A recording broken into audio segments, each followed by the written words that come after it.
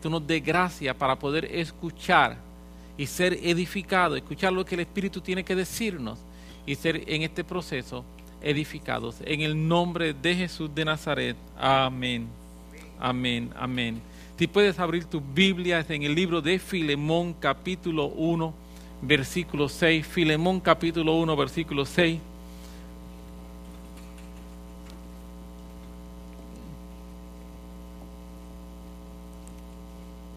Esto es uno de los libros más pequeños de toda la Biblia. Solamente apenas tiene un capítulo. Tampoco es un capítulo muy largo. Es un capítulo relativamente corto. Pero yo quisiera de este libro poder extraer un pensamiento. No voy a ser muy largo. Quisiera traer un pensamiento y después que pudiésemos tener un momentito de orar juntos. Filemón 1:6. Voy a leerlo como está traducido en la Biblia de las Américas, y la Biblia de las Américas lo traduce de la siguiente manera: y ruego que la comunión de tu fe llegue a ser eficaz por el conocimiento de todo lo bueno que hay en vosotros mediante Cristo. Voy a repetirlo una vez más: y ruego que la comunión de tu fe llegue a ser eficaz por el conocimiento de todo lo bueno que hay en vosotros mediante Cristo. ¿Sabe? Uno de los nombres que la Biblia utiliza para referirse a Satanás es que lo dice que él es un acusador. Repito, uno de los nombres que la Biblia utiliza para referirse a Satanás, la Biblia dice que Satanás es el acusador. En esta ocasión, Pablo está orando por Filemón, y dice que está orando por Filemón para que, a causa de que Filemón pueda conocer todo lo bueno que hay en él, todo el bien que hay dentro de él. Es la oración de Pablo por Filemón. Pero el enemigo, como es un acusador, una de las cosas que él no quiere que tú y yo nos enteremos es que dentro de nosotros hay bien. El enemigo viene a acusarnos. En Apocalipsis capítulo 12, versículo 10, hablando del enemigo, lo describe como: entonces oí una gran voz en el cielo que decía: ahora ha venido la salvación, el poder y el reino de nuestro Dios y la autoridad de su Cristo, porque han sido lanzados fuera el acusador de nuestros hermanos, el que los acusaba delante nuestro día y noche. Es interesante, en Apocalipsis, hablando acerca de lo que va a ocurrir en un futuro, dice que cuando el acusador que acusa, dice, a los hermanos de día y de noche delante del trono, cuando él se ha echado fuera, dice, entonces llega la salvación, el poder y el reino de nuestro Dios. En otras palabras, que mientras el acusador no es echado fuera, lo que es salvación, lo que es reino, lo que es poder, está teniendo algún tipo de interferencia. No es que el diablo tenga poder en sí mismo para poder interferir con el reino de Dios, sino que su acción como acusador tiene ese tipo de interferencia en nuestra relación con Dios. Es lo que está diciendo básicamente el escritor. Repito, no es que Satanás, que el diablo tenga un poder donde él pueda entrar al reino de Dios y decir: aquí estoy yo soy el diablo, yo soy el más que mando, yo vengo aquí a fastidiar estas cosas. No es eso. Pero hay una acción, que es la acción del acusador, que esa acción del acusador tiene unos efectos sobre la vida de nosotros los creyentes que nos afecta. Nos afecta en nuestra relación con Dios, nos afecta en lo que es nosotros poder disfrutar el reino, y nos afecta en lo que es poder disfrutar todo el poder de nuestro Señor y la autoridad de Jesús en nuestras vidas. Eso fue exactamente lo que el diablo trató de hacer con la vida de Job. Nosotros conocemos cómo la Biblia enseña de que estaban el Señor teniendo una reunión allá en el tercer cielo, allá en su trono. Y mientras él está teniendo una reunión en el cielo, en su trono, llega el acusador. Llega Satanás, y aquel llega a acusar a Job, Dios está hablando y Dios le dice a Satanás, ¿ha visto a mi siervo Job, que no hay ninguno que sea como él en la tierra? Y Satanás dice, ajá, como tú lo guardas, como tú lo cuidas, así cualquiera te sirve. Lo que le faltó decir fue, hasta yo te sirvo así. Ay, como tú lo guardas, como tú lo cuidas, como él ora y tú le respondes. Él clama y tú sales corriendo hacia él. Así cualquiera, pero quita tu mano para que tú veas. Él empieza un proceso que es un proceso de acusar a Job. Porque mire cómo es el diablo. El diablo se atreve a decirle a Dios, si tú quitas tu mano, él va a hacer esto. No está acusando a Job de nada que él haya hecho. ¿Usted se dio cuenta de eso? Él no está acusando a Job delante de Dios de nada que Job haya hecho. Job no había hecho nada malo. Así que cuando el diablo está buscando y dice, ¿qué malo ha hecho Job? Dice, no ha hecho esto, no ha hecho esto, no ha hecho esto, no ha hecho esto, no ha hecho nada malo. Así que dice, pero como quiera lo acuso de lo que no ha hecho. Lo acuso de lo que no ha hecho. Él no tiene problema con acusarnos. Si no te acusa de lo que tú has hecho, te va a acusar de lo que tú no has hecho, pero que podrías hacer. ¿Qué diablo más malo? ¿No le parece? ¿Qué diablo más diablo? Ese diablo está endemoniado. Diablo viene y le dice a Dios, no encuentra de qué acusar a Job, y dice, él te sirve porque tú lo guardas, él te sirve porque tú lo proteges, pero quita tu mano para que veas cómo. O sea, lo está acusando del futuro, ni siquiera del pasado ni del presente. El diablo es un experto acusador. No hay nadie que le pueda ganar a él acusando. Y yo quiero decirte que cuando nosotros permitimos en nuestras vidas que el acusador entre a hacer su función de acusador, eso va a tener efectos nocivos en nosotros.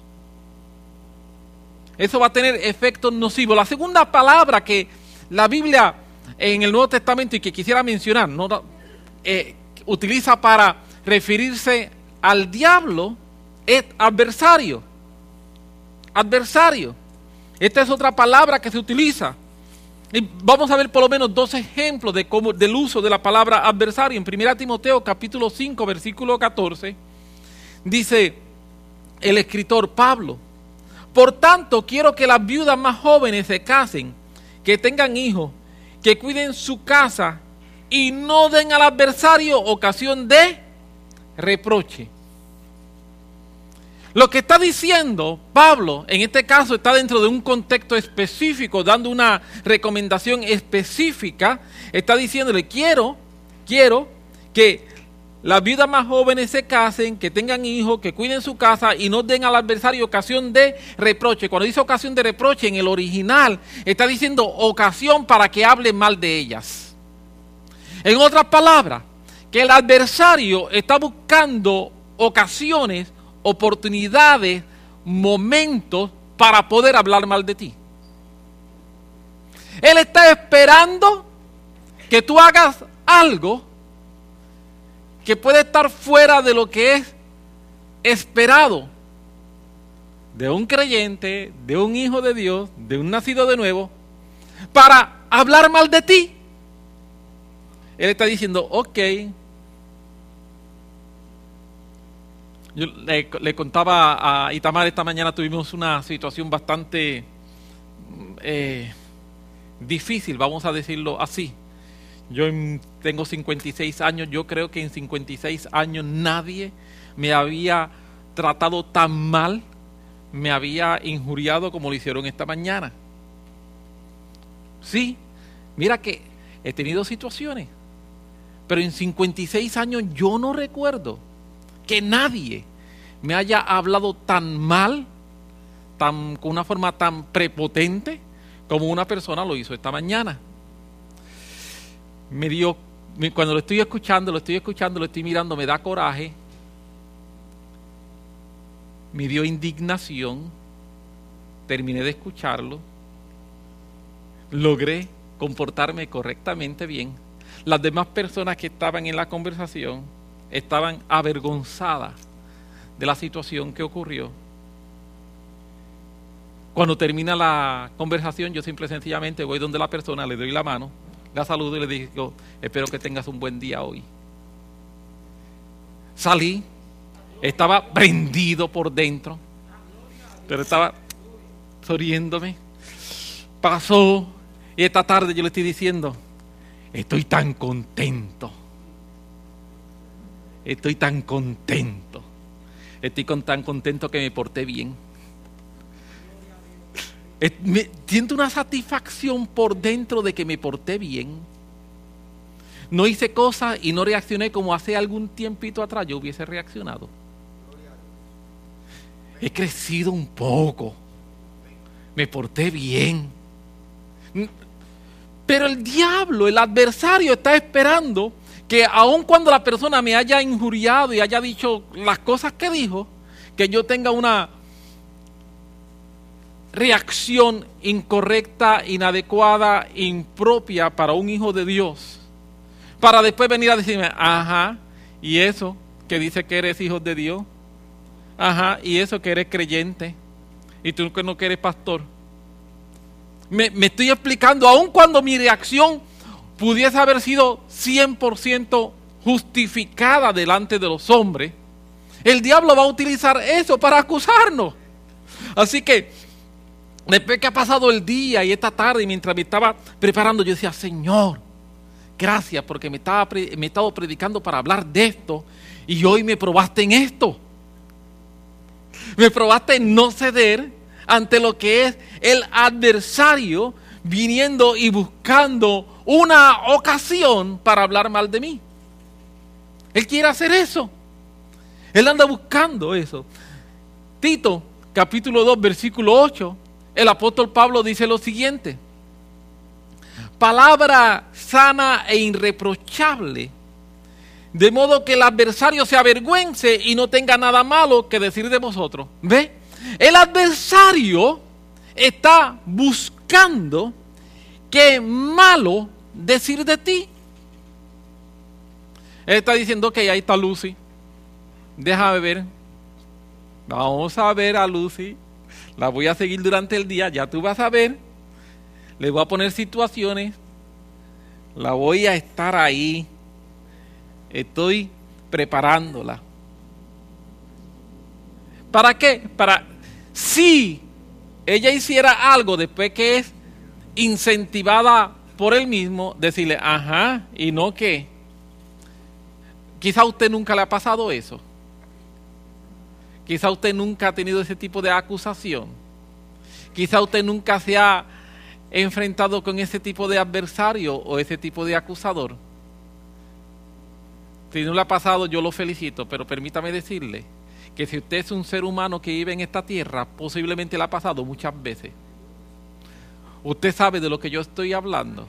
Usted se tiene que identificar con lo que yo estoy diciendo, quizás en otros tipos de situaciones, en su trabajo, en su familia, con sus hijos, con su esposo, con su esposa, con sus padres, con un hermano, con un hermanito de la iglesia.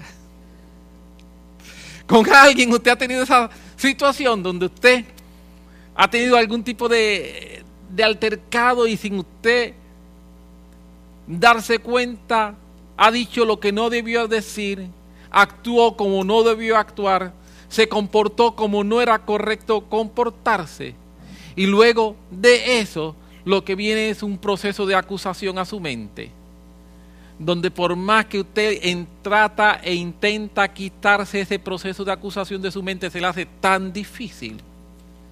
Se le hace tan difícil. Y entonces el problema es que cuando ese proceso de acusación viene a mi mente, ese proceso de acusación viene a dañar e interferir mi relación con el Señor. Porque no nos consideramos dignos, merecedores de tener esa relación. Eso es lo que el escritor de Apocalipsis, el apóstol Juan, está diciendo cuando dice: entonces hay una gran voz en el cielo que decía: ahora ha venido la salvación, el poder y el reino de Dios y la autoridad, porque ha sido lanzado fuera el acusador. ¿Me estoy explicando? El acusador tiene que ser lanzado fuera. Y cuando el acusador es lanzado fuera, vamos a disfrutar lo que es salvación, poder y reino. No permitas que el acusador esté acusándote. No. Nosotros tenemos abogado. Nosotros tenemos un gran abogado. Mira, la práctica preferida del diablo es algo similar a lo siguiente.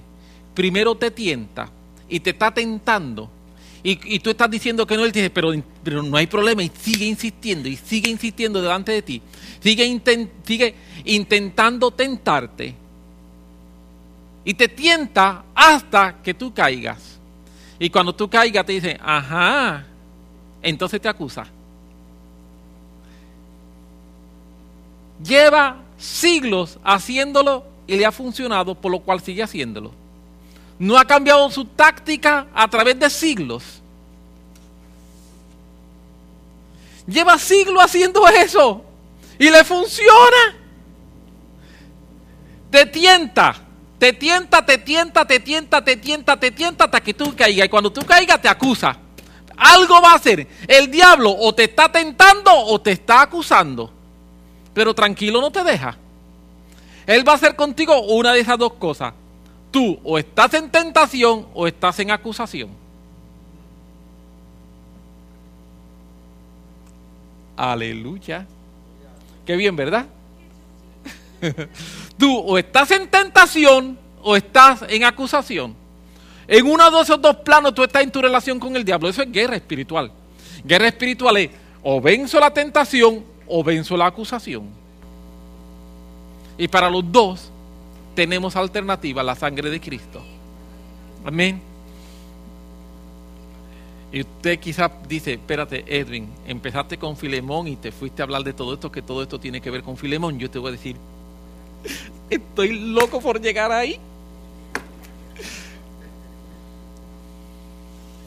El pasaje de Filemón que leímos comenzando nos dice que Pablo está orando para que la fe de Filemón sea eficaz en conocer todo lo bueno,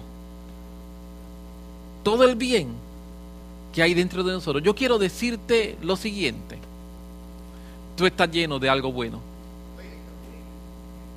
Yo quiero decirte, tú estás lleno de bien. Yo quiero decirte, una de las posibles traducciones de la palabra que se utiliza por bien, por bueno, es también bendición. Yo quiero decirte que dentro de mí Dios me ha llenado de bendición. Yo no estoy lleno de maldad. Yo no estoy lleno de cosas equivocadas. Yo no soy un desastre. Yo soy una persona llena de bien. Y eso es algo totalmente contrario a lo que el diablo dice cuando me viene a acusar. Esto es algo totalmente contrario a lo que mi adversario está diciendo de mí. Mi adversario está diciendo de mí que yo no puedo, pero yo estoy lleno de bien. Mi adversario está diciendo de mí que yo no sirvo, pero sin embargo, yo estoy lleno de bien.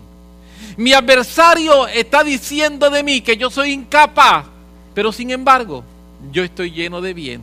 Mi adversario está diciendo muchas cosas negativas, nocivas, malas de mí, pero la Biblia dice que yo estoy lleno de bien. Y entonces el apóstol Pablo, orando por Filemón, ora para que Filemón lo sepa. Dice: Filemón, yo estoy orando para que tú acabes de enterarte que tú estás lleno de bien. Yo estoy orando para que el conocimiento del bien de Dios se active en ti. En otras palabras, lo que Pablo está diciendo es que por causa de que Cristo habita en mí, eso es lo que está diciendo en ese verso, Filemón 1:6, que por causa de que Cristo habita en mí, yo estoy lleno de cosas buenas. Ahora, yo necesito entenderlo y de esta manera activar mi fe para que sea mostrado de manera práctica. Todo eso bueno que yo tengo por dentro sea mostrado de manera práctica en mi conducta, que mi conducta sea afectada de lo bueno que está dentro de mí, porque el problema que tengo no es que yo no tenga cosas buenas dentro de mí, es que no me he enterado, no lo sé. Entonces, como el acusador está continuamente acusándome, no, en ti no hay nada bueno. Yo creo lo que me están diciendo, en vez de creer lo que la Biblia dice de mí.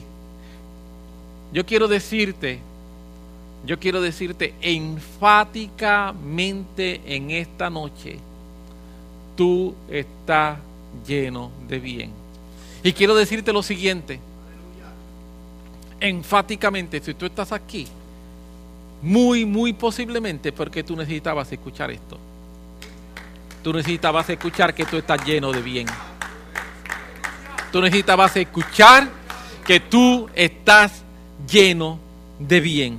La palabra griega que se traduce por eficaz en este versículo, cuando dice, y ruego que la comunión de tu fe llegue a ser eficaz por el conocimiento de todo el bien. O sea, mi fe va a ser eficaz por el conocimiento de todo el bien. O sea, conocer todo el bien que hay en mí hace que mi fe sea eficaz. En otras palabras, si yo no conozco todo el bien que hay en mí, mi fe no es eficaz. Esa palabra que es traducida por eficaz en ese versículo es la palabra energe, y de ahí viene nuestra palabra energía, pero no es cualquier tipo de energía a la que se está refiriendo en el griego, sino que se refiere no a la energía almacenada, sino a energía en acción. Por ejemplo, en una batería usted tiene energía almacenada. Usted puede tener esa batería y si no la está usando está lleno de energía, sí, pero ¿para qué sirve la batería así? Para nada. ¿Qué está haciendo? Nada. Porque lo que tiene es energía almacenada.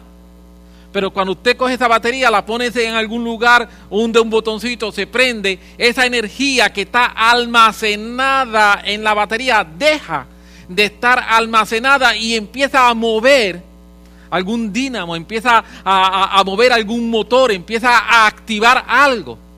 Pues esa energía no almacenada, sino activada, es a la que se refiere aquí el apóstol Pablo cuando está hablando con Filemón. El apóstol Pablo le está diciendo a Filemón, cuando tú sabes, cuando tú te enteras que dentro de ti hay bien, ese conocimiento de que dentro de ti hay bien se va a convertir en una energía que trabaja y hace que tu fe sea eficaz. Pone a trabajar tu fe. Porque mientras yo no sé que dentro de mí hay bien, yo estoy creyendo todas las mentiras que el enemigo, el acusador, porque siempre estoy en tentación o acusación. Yo estoy en una de esas dos.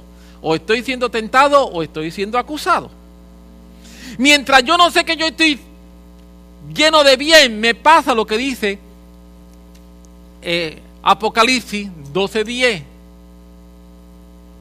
El acusador está ahí. Tengo problemas de reino, tengo problemas de autoridad, tengo problemas de poder. Pero tan pronto yo tengo ese conocimiento empieza a disipar al acusador. Empieza a disipar la acusación más bien. Y entonces este conocimiento hace que mi fe empiece a generarse y a haber un cambio dentro de mí y hacia afuera, porque es ese dínamo. ¿Me estoy logrando explicar? Mi conocimiento de que yo estoy lleno de bien se convierte en energía que activa mi fe. Lo voy a repetir. Mi conocimiento de que yo estoy lleno de bien se convierte en energía que activa mi fe. Me atrevo a hacer cosas. Me atrevo. Ya yo sé que dentro de mí hay bien. Estoy lleno de cosas buenas. Estoy lleno de bendiciones. Estoy lleno de todo lo que proviene del cielo. No tengo miedo. No me siento menos. No me siento indigno. No me siento inmerecedor. No me siento incapaz. Sé que dentro de mí hay bien. Cuando Cristo vino a morar en mi corazón, cuando Cristo vino a morar dentro de ti, dentro de mí, lo que Él hizo es mucho más que librarnos del pecado. Es cierto que salvación tiene que ver con librarnos del pecado, pero quiero decirte que eso es simple y sencillamente el principio. Jesús dijo: yo soy el camino, la verdad y la vida. Jesús dice: yo soy la puerta. Vida cristiana no es algo estático. Jesucristo lo primero que hace conmigo es perdonarme mis pecados, sí, pero eso es apenas el principio de lo que Él quiere hacer en mi vida. Él me perdona mis pecados, pero Jesucristo está interesado en transformarme para que yo pueda disfrutar toda la naturaleza divina que Él ha puesto dentro de mí. Es cierto que el apóstol Pablo indica que nuestros miembros, en Romanos capítulo 7, que nuestros miembros, refiriéndose al cuerpo, habita el mal. Pero si bien es cierto que en mi cuerpo habita el mal, dentro de mí estoy lleno de bien. ¿Me estoy logrando explicar? Mi cuerpo es atraído, seducido hacia el pecado, eso es cierto, pero dentro de mí habita bien. Y cuando yo descubro que dentro de mí habita bien, ese bien que habita dentro de mí puede derrotar el mal que habita en mis miembros. Ese es el principio básicamente que está enseñando el apóstol Pablo. El enemigo quiere que nosotros pensemos que no es así. Él no quiere que descubramos nuestra verdadera personalidad. Yo tengo una personalidad que es una personalidad de bien. Es por esto que entonces el apóstol Pablo dice o habla a Filemón de la necesidad de activar ese conocimiento, conocer quiénes somos, qué hay dentro de nosotros, y va a tener un poder transformador en nuestras vidas. La Biblia dice que conoceremos la verdad y la verdad nos hará libre. ¿De qué la verdad me hace libre? La verdad me hace libre del pecado, la verdad me hace libre de situaciones en mi vida que me hayan atado, pero permíteme decirte que si hay algo de lo que la verdad me hace libre es de la mentira. Cuando yo no conozco a Jesucristo, yo vivo en mentira. Cuando yo no conozco a Jesucristo, yo vivo en mentira. Y yo vivo creyendo todas las mentiras que el enemigo me está diciendo. Yo vivo creyendo toda la mentira que el mundo me dice. Yo vivo creyendo tantas mentiras. Pero cuando yo vengo a conocer la verdad, una de las cosas que la verdad me hace libre es de la mentira. Y la verdad es que yo estoy lleno de bien. Y yo espero que esa verdad te haga libre hoy de cualquier mentira que diga lo contrario dentro de ti. Cualquier mentira que venga a decir es que, tanta oscuridad que hay dentro de ti. ¿De qué tú estás hablando? ¿Qué oscuridad dentro de mí si yo estoy lleno de bien? Es que tú tienes tantos problemas internos. Dile al diablo, mira quién habla. Él tiene complejo de grandeza. ¿Quiere ser más grande que Dios? Mire. ¿Cuál es el problema? ¿Me estoy logrando explicar? La verdad me hace libre de la mentira. Alguien dijo, y es una gran verdad: repite una mentira muchas veces. Repite una mentira muchas veces y van a la gente a creer que es una verdad. Repítela y repítela. Y llega el momento en que la gente se la está creyendo. ¿Usted nunca ha conocido a un mentiroso compulsivo? Un mentiroso compulsivo es aquella persona que dice mentiras que hasta él mismo se las cree. dice cosas y dice mentiras que llega el momento que él mismo se la cree. Y es porque viven en un mundo de mentira. Pero la verdad viene a hacernos libres de eso. Amén. La verdad viene a hacernos libres de eso. Y una de las grandes verdades es que dentro de mí hay bien. Dentro de mí hay bien. Primera de Corintios capítulo 2 versículo 12. El apóstol Pablo trata nuevamente este tema. Y quisiera leerlo, hacer algunos comentarios adicionales. Primera de Corintios capítulo 2 versículo 12. Dice: y nosotros hemos recibido no el espíritu del mundo, sino el espíritu que viene de Dios, para que conozcamos lo que Dios nos ha dado gratuitamente. Lo voy a repetir.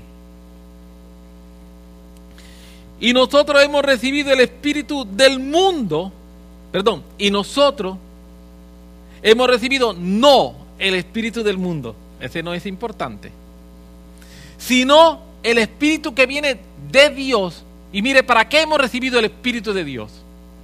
¿Para hablar en lengua? Es bueno hablar en lengua. ¿Para hacer milagros? Es bueno hacer milagros. ¿Para brincar, danzar delante del Señor? Es bueno brincar y danzar delante del Señor. Pero en este caso el apóstol Pablo está diciendo que el propósito por el cual el Espíritu Santo llega a mí, el propósito por el cual yo he recibido el Espíritu Santo es para que conozca. El Espíritu Santo viene a tu vida para darte un conocimiento. El Espíritu Santo viene a tu vida para que tú sepas, te enteres, internalices algo. Para que conozcamos lo que Dios nos ha dado gratuitamente. Hemos recibido el Espíritu Santo para que sepamos las cosas que nos han sido dadas gratuitamente. No es tener un proceso de introspección en el que yo estoy ahí meditando, déjame ver qué hay dentro de mí, déjame autoanalizarme. No es eso. No es un momento de meditación trascendental o introspección. No es eso. Es el Espíritu Santo está dentro de mí diciéndote: Edwin, si tú supieras todo lo que yo te he regalado, yo te he dado tantas cosas que he puesto dentro de ti. Hay tantas cosas dentro de ti. Hay tantas cosas buenas que yo tengo dentro de ti.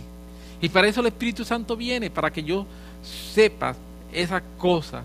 Mire, sigue diciendo el próximo versículo, el versículo 13. Leímos 1 Corintios 12:12. Quiero leer 1 Corintios 12:13. Lo cual también hablamos, no con palabra enseñada por sabiduría humana, sino con la que enseña el Espíritu, acomodando lo espiritual a lo espiritual. Una vez conocemos lo que nos ha sido dado por el Espíritu, debemos hablarlo. No es suficiente conocerlo, está diciendo aquí el apóstol Pablo. Debemos hablarlo. En otras palabras, yo debo confesarlo, yo debo declararlo, yo debo no tener problemas. Dios ha hecho cosas grandes dentro de mí, Dios ha puesto su Espíritu, Dios me está convirtiendo en una persona apasionada por Él, que lo ama a Él, que Él para mí es lo más importante. Dios me está convirtiendo en una persona compasiva, Dios me está convirtiendo en una persona que puedo tener dominio propio, Dios me está convirtiendo... tengo que hablarlo, sin miedo, porque eso es lo que yo soy. Yo sé lo que Dios está haciendo en mí y yo tengo que tener la capacidad de confesar lo que Dios está haciendo dentro de mí. Este es un lenguaje que es mucho más que simple palabra. Se refiere realmente a una manera de pensar. Por eso que dice, dije que estaba leyendo Biblia de las Américas y dice Biblia de las Américas acomodando lo espiritual a lo espiritual. 60 creo que dice hablando cosas espirituales con palabras espirituales.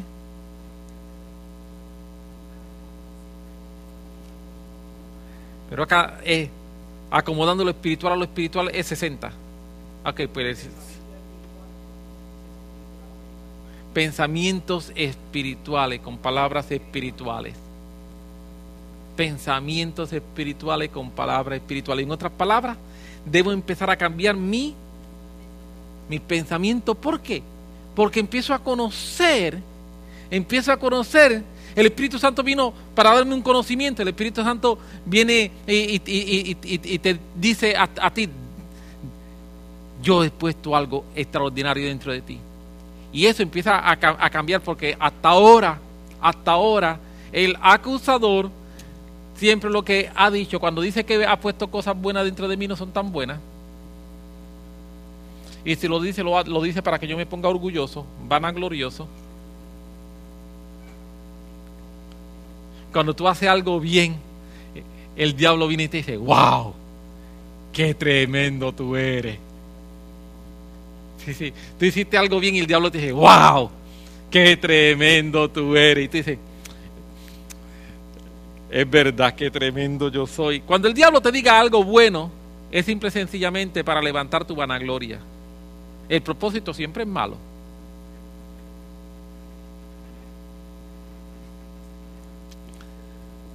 Cuando Dios me dice: qué extraordinario tú eres, yo digo: por tu sangre, por la sangre, por la sangre. Claro que soy extraordinario, si soy hijo de un Dios extraordinario. Yo soy extraordinario por mi Padre. Tengo un Padre tan extraordinario que como me estoy pareciendo a Él. Me estoy pareciendo un poquito más a Él. Si tengo un Padre extraordinario, me estoy logrando explicar. Hay una diferencia en tener una estima correcta y adecuada con identidad divina, que tener una estima incorrecta con una identidad egocentrista. Hay una gran diferencia. Volviendo, para ir finalizando y poder tener un momento de oración, volviendo a la oración de Pablo a Filemón: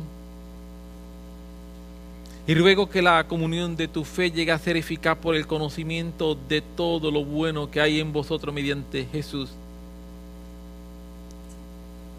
Traté de hacer lo que podría ser una oración. Tratar de una oración de Pablo un poquito más moderna, siglo XXI, acá en Puerto Rico, ¿verdad? Vamos a ver si lo logré. Señor, Cristo está en nosotros, por lo cual dentro de mí habita el bien. Yo estoy lleno de todo lo bueno. Ahora ayúdame a creerlo, de manera tal que mi fe se active y pueda lograr alcanzar todo lo que tú tienes para mí. Pienso que eso era lo que Pablo le estaba diciendo a Filemón. Lo voy a repetir. Señor, Cristo está en nosotros, por lo cual dentro de mí habita el bien. Yo estoy lleno de todo lo bueno. Ahora ayúdame a creerlo, de manera tal que mi fe se active y pueda lograr alcanzar todo lo que tú tienes para mí. Amén. Te puedes poner sobre tus pies y oramos. Dios es bueno, ¿verdad que sí?